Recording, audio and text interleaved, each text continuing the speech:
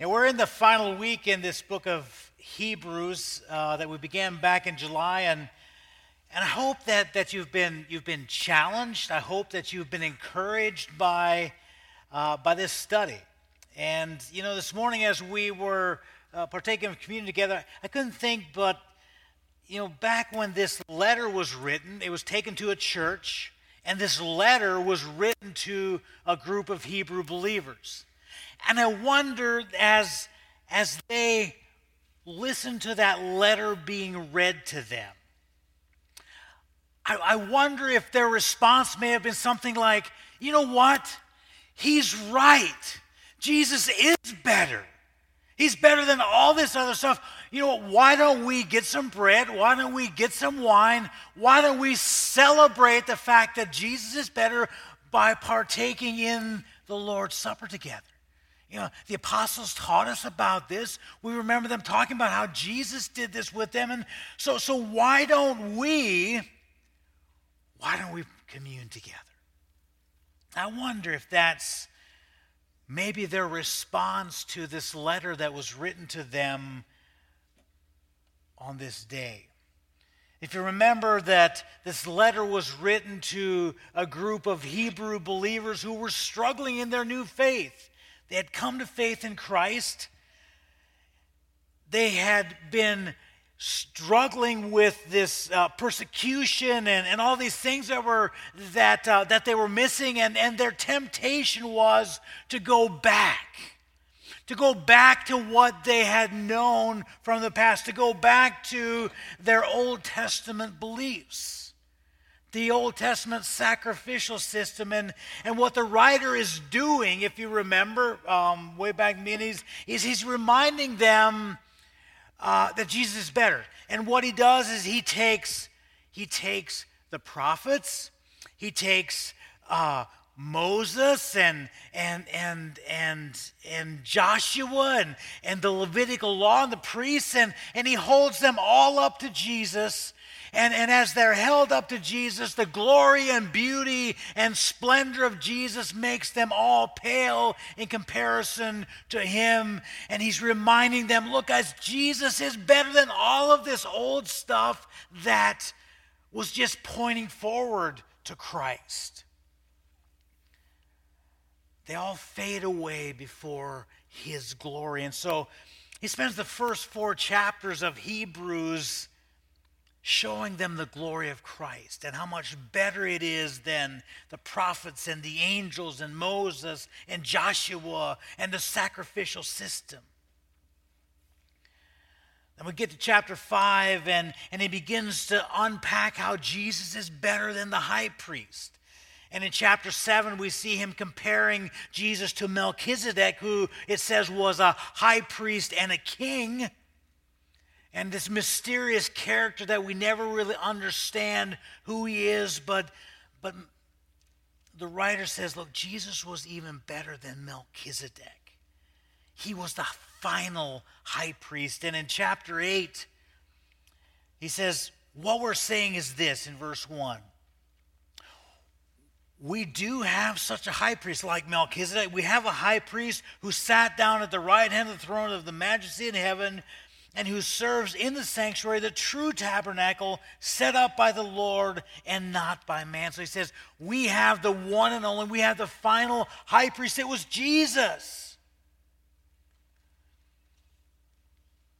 And then in chapter 10, he says, therefore, brothers, since Jesus was that once for all sacrifice, he says, since we have confidence to enter the most holy place by the blood of Jesus, by a new and living way opened through the curtain that is his body.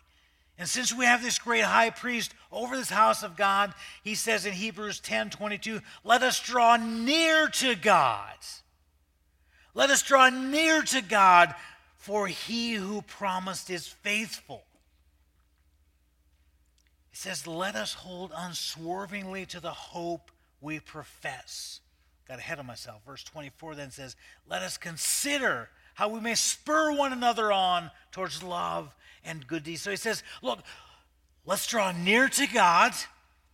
Let's hold unswervingly to this hope that we have professed. Remember, we confess Christ because Christ is better. He is the final high priest. And so let's hold on to him. And remember, let's spur each other on in this so we don't go back to where we were. And so he set up this, he's explained to the church there why Jesus is better. And in chapter 11, then he gives them a list of some of the great people of faith. It's called the Wall of Faith. He said these people trusted God. They trusted him so much that they joined him in a journey. They didn't know where this journey was taking, but they trusted the one who was inviting them in the journey, and they took the journey.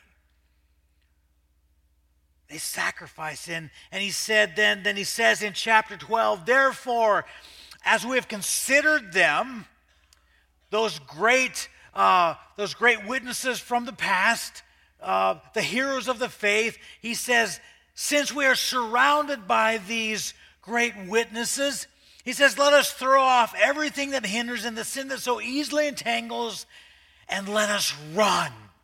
Let us run with perseverance this race that is marked out for us. Because of all of this, because of the first 11 chapters, let us run the race. And the way we run the race, he says, is we fix our eyes on Jesus. We fix our eyes on Jesus, the author and perfecter of our faith. And we run.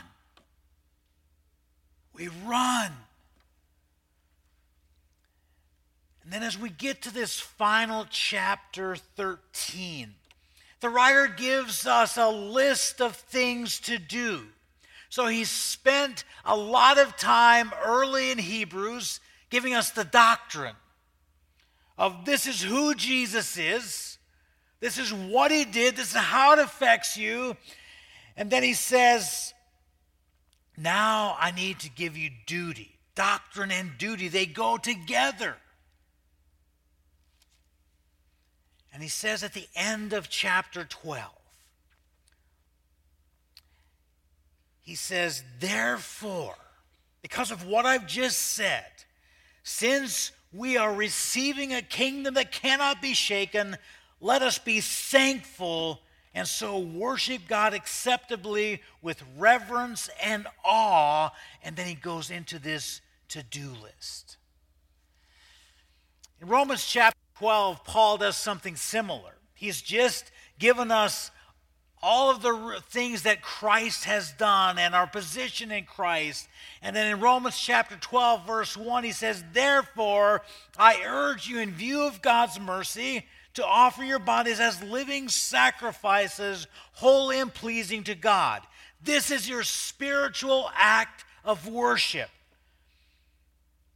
Saying, because of what Christ has done, this is what you do.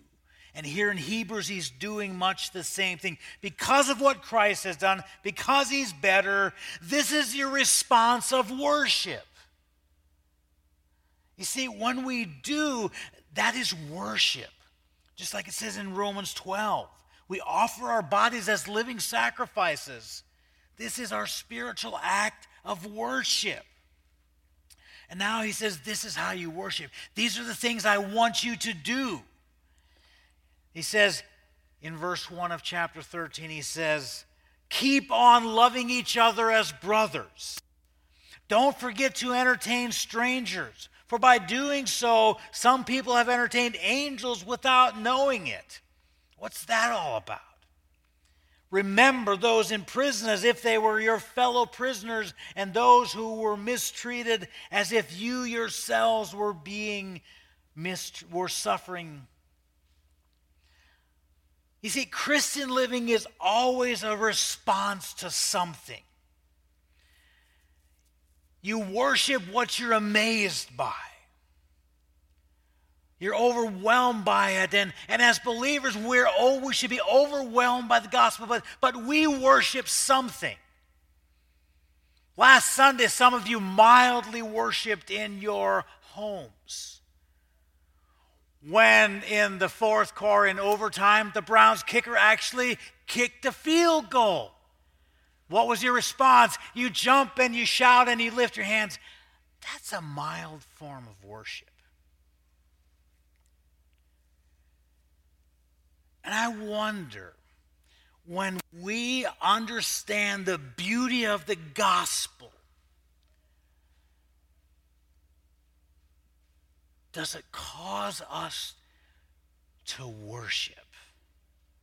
Does it cause us to be amazed and wonder? Does the gospel cause me to worship? I read a quote from a guy this week that said that God's commands are like railroad tracks. They point us in a direction. And he said the gospel is the engine that moves you along the tracks.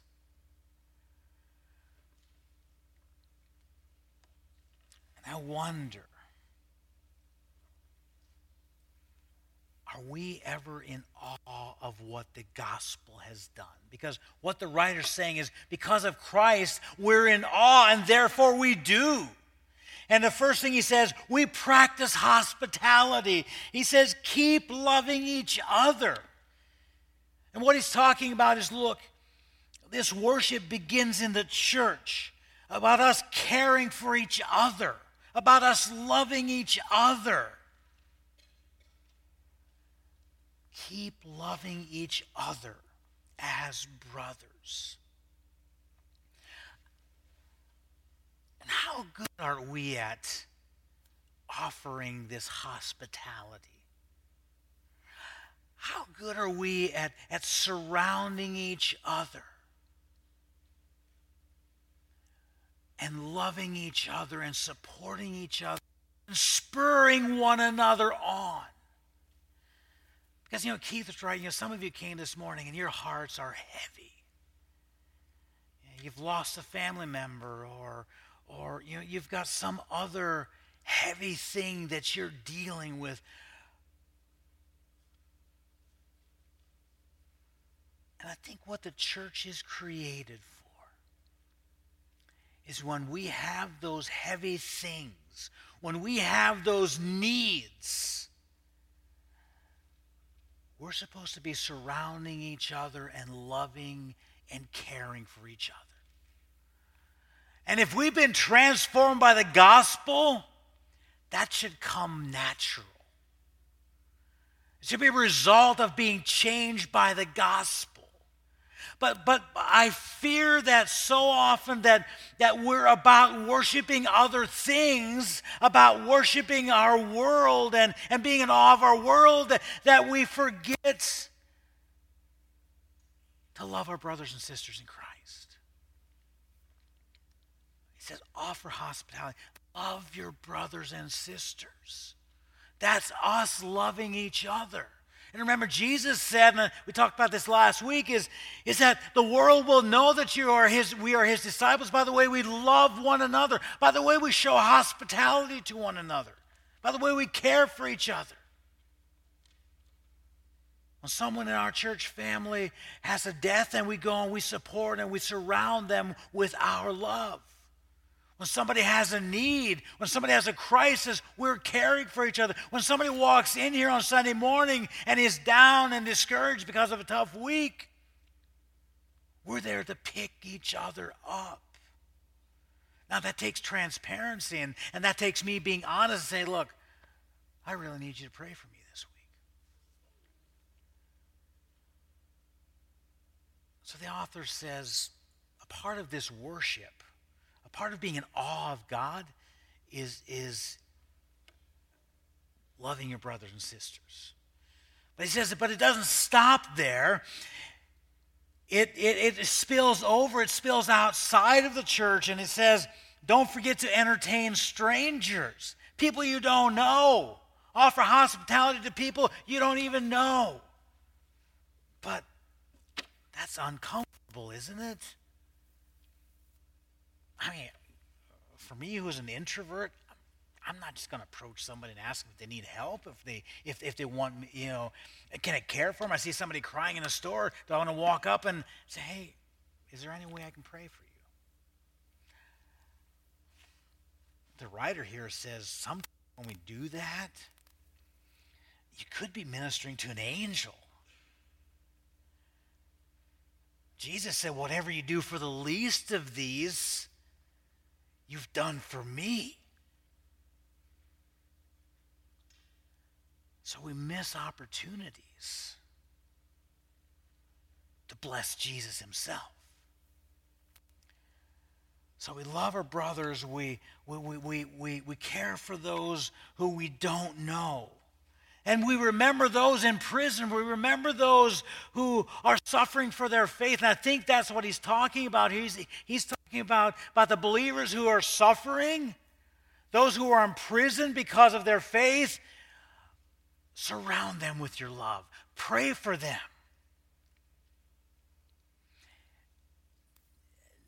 Do I have a concern for the persecuted church?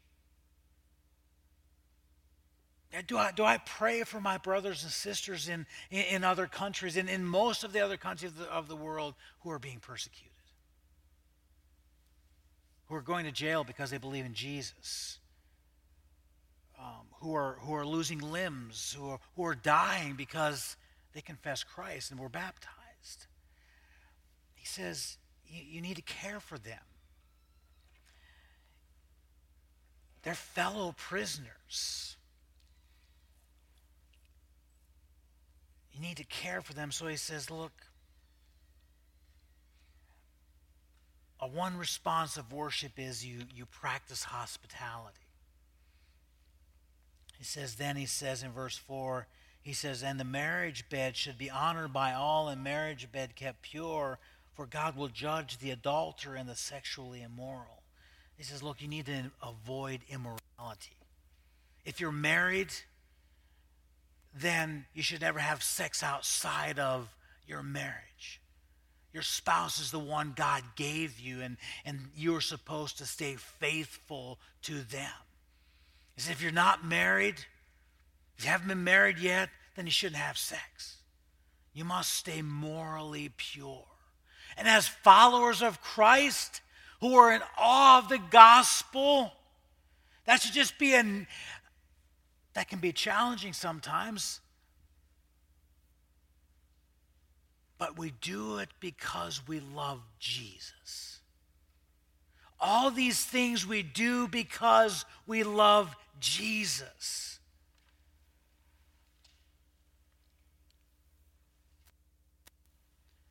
The first two things he talks about is we're to love other people and we're supposed to be pure. These are two distinctives that the church has. We love other people. We love the poor. We care for the poor. And we believe in purity. Augustine, in his book, The City of God, says that Christians don't fit well in this world because they have a completely different attitude towards sex and money than the world does, which are the two most important things to the people in the world. People in the world are promiscuous with their beds and stingy with their money. Christians are stingy with their beds and promiscuous with their money. In other words, they hold tight the marriage bed, their purity. But they're generous. As Christians, we're generous with what God has given us. And that leads to the next thing. In verse 5, he says, we're to keep our lives free from the love of money and be content with what we have, because God said, never will I leave you, never will I forsake you. We're supposed to be content. And he says the power the ability to be content is the reminder about Jesus, what Jesus has done, and that Jesus will never leave us nor forsake us. In the Greek, actually, it says, I will never leave you, never will I, never will I forsake you. It's an adamant, Jesus will never, ever leave you. Therefore, be content with what you have.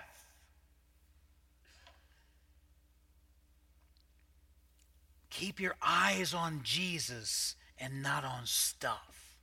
And boy, is that hard to do. And there's a survey done of I think 25 of the wealthiest people in the United States. And they were asked several questions, but one of them was, do you believe you have enough money to live for the rest of your life? And these are people that are worth probably $50 to $100 million or more. And for all of them, they said if they had 20% more, they would be satisfied and think they could make it for the rest of their life. So how much is enough? Just a little bit more. And the writer here says, look, be content because Jesus is enough. Not that there's anything wrong with having money, and not that there's anything wrong with being a good steward and being somebody that God has blessed with the ability to make money. Because God has given you that ability so you can give back. Not to accumulate large sums of money, but so that you can invest in kingdom work. I think the more we invest in kingdom work, the better we understand and the easier it is to keep our lives free from money, from the love of money. Some of us are free from money, but this is the love of money. So he says, be generous. So far, we've seen him tell us that we're supposed to care for other people. We're to stay pure. We're to flee from materialism. And then he says, we're to honor the church. It says in verse 15, through Jesus, therefore, let us continually offer to God a sacrifice of praise, the fruit of our lips that confess his name. And do not forget to do good and share with others, for with such sacrifices God is pleased. So he says, look, we need to worship Christ and work for Christ. And in your notes, I got ahead of myself. He says the way we honor the church in verse 7 is to remember our leaders. Remember those who came before us. The foundation of the Fairlawn Mennonite Church was laid by faithful people 70 years ago. We need to remember and honor them. He says we're to evaluate the church's message. He says we need to be careful in verse 9 to not be carried away by all kinds of strange teachings.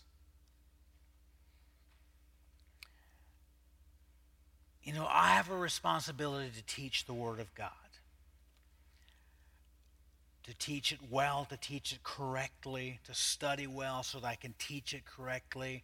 But you have a responsibility as the body to make sure that what I am teaching aligns with Scripture.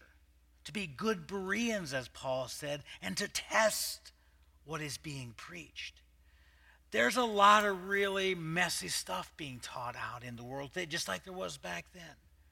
And we can get sucked into these wrong teachings that really mess us up. And so we need to be very careful. And the writer who says, look, guys, be really careful that you don't get sucked into wrong teaching. And as a church, then back to don't get sucked into false doctrine. worship Christ and work for Christ. You see, for the Hebrew, this whole thing of sacrifice was at the core of their worship. But these are new sacrifices that were at the core of the church. And he says in verse 15, he says, through Christ, therefore, let us continually offer to God a sacrifice of praise. So their worship was a sacrifice they were giving up to God. The fruit of the lips that confess his name. And don't forget to do good and share with others. For with such sacrifices, God is pleased. And so God is pleased when we offer up sacrifices, when we worship Christ and work for Christ. When we're like Mary, we sit at Jesus' feet, or like Mary, we go and we kneel at Jesus' feet and we break that jar of perfume and we get on our knees and we worship and wash the feet of Jesus. There's those times when we must deeply worship him. There's times when we gather together to worship him. But then the writer says, but we also then do good and share. For with such a sacrifice, God is pleased.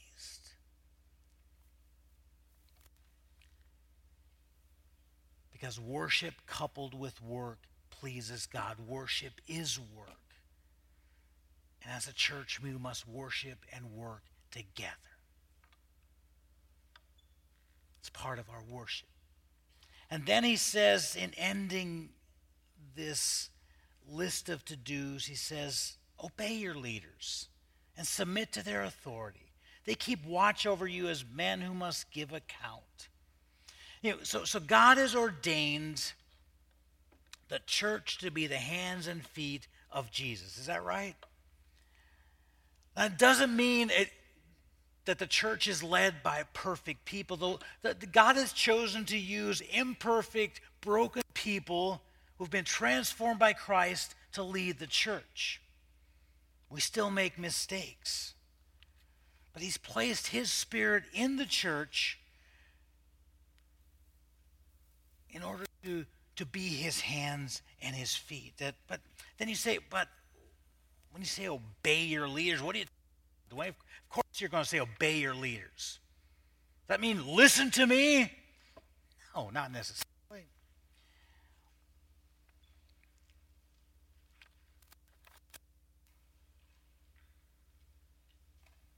He's talking about matters of spiritual direction.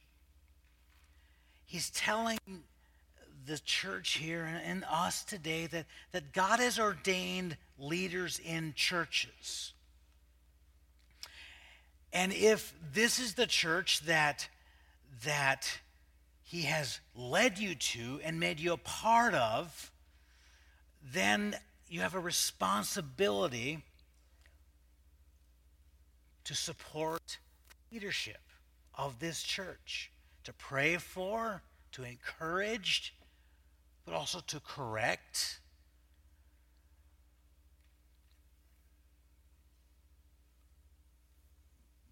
He's given us this responsibility.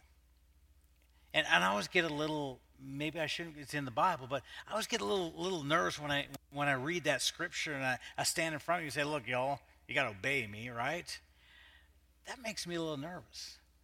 But it also makes me nervous at this last part where he says that we as leaders will give account.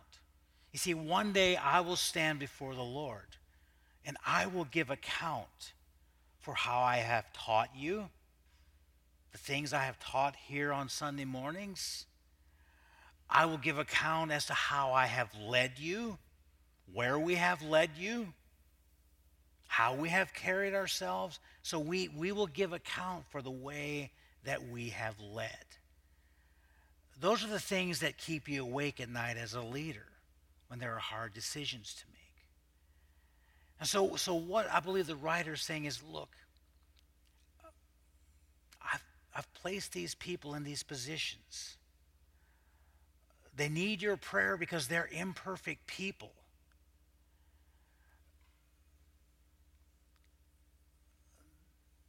But I've put them there to lead. And so he says, make their jobs, don't make their jobs stinky. I don't think y'all make my job stinky. I love my church. I love being here. I feel privileged to be a part of this. But this is a great responsibility that we have, and it's a great responsibility that you have. Together, I believe we move forward. And we impact the kingdom, but we need each other. You need to trust us, and we need to trust you and empower you to go and do the things, to go and show hospitality, to be generous, to honor the church. And we honor the church by serving each other and caring for each other. And then the writer ends this book, and I didn't get nearly through all of my sermon. If you notice in your notes, I got through about half of it. I could do like Keith, hey, so you guys want to hear another sermon? It's 12:15. He ends it with this beautiful prayer, benediction. That's going to be my closing prayer. He says, now may the God of peace, who through the blood of the eternal covenant brought him back from the dead, our Lord Jesus Christ, the great shepherd of his sheep, may he equip you with everything good for doing his will, and may he work in us what is pleasing to him through Jesus Christ, whom be glory forever and ever. Amen. Amen. Y'all are invited following service to the fellowship meal back in the gymnasium that our young people, they got up like at 6 o'clock this morning to come prepare this for you, so come on back and enjoy it. Have a great week.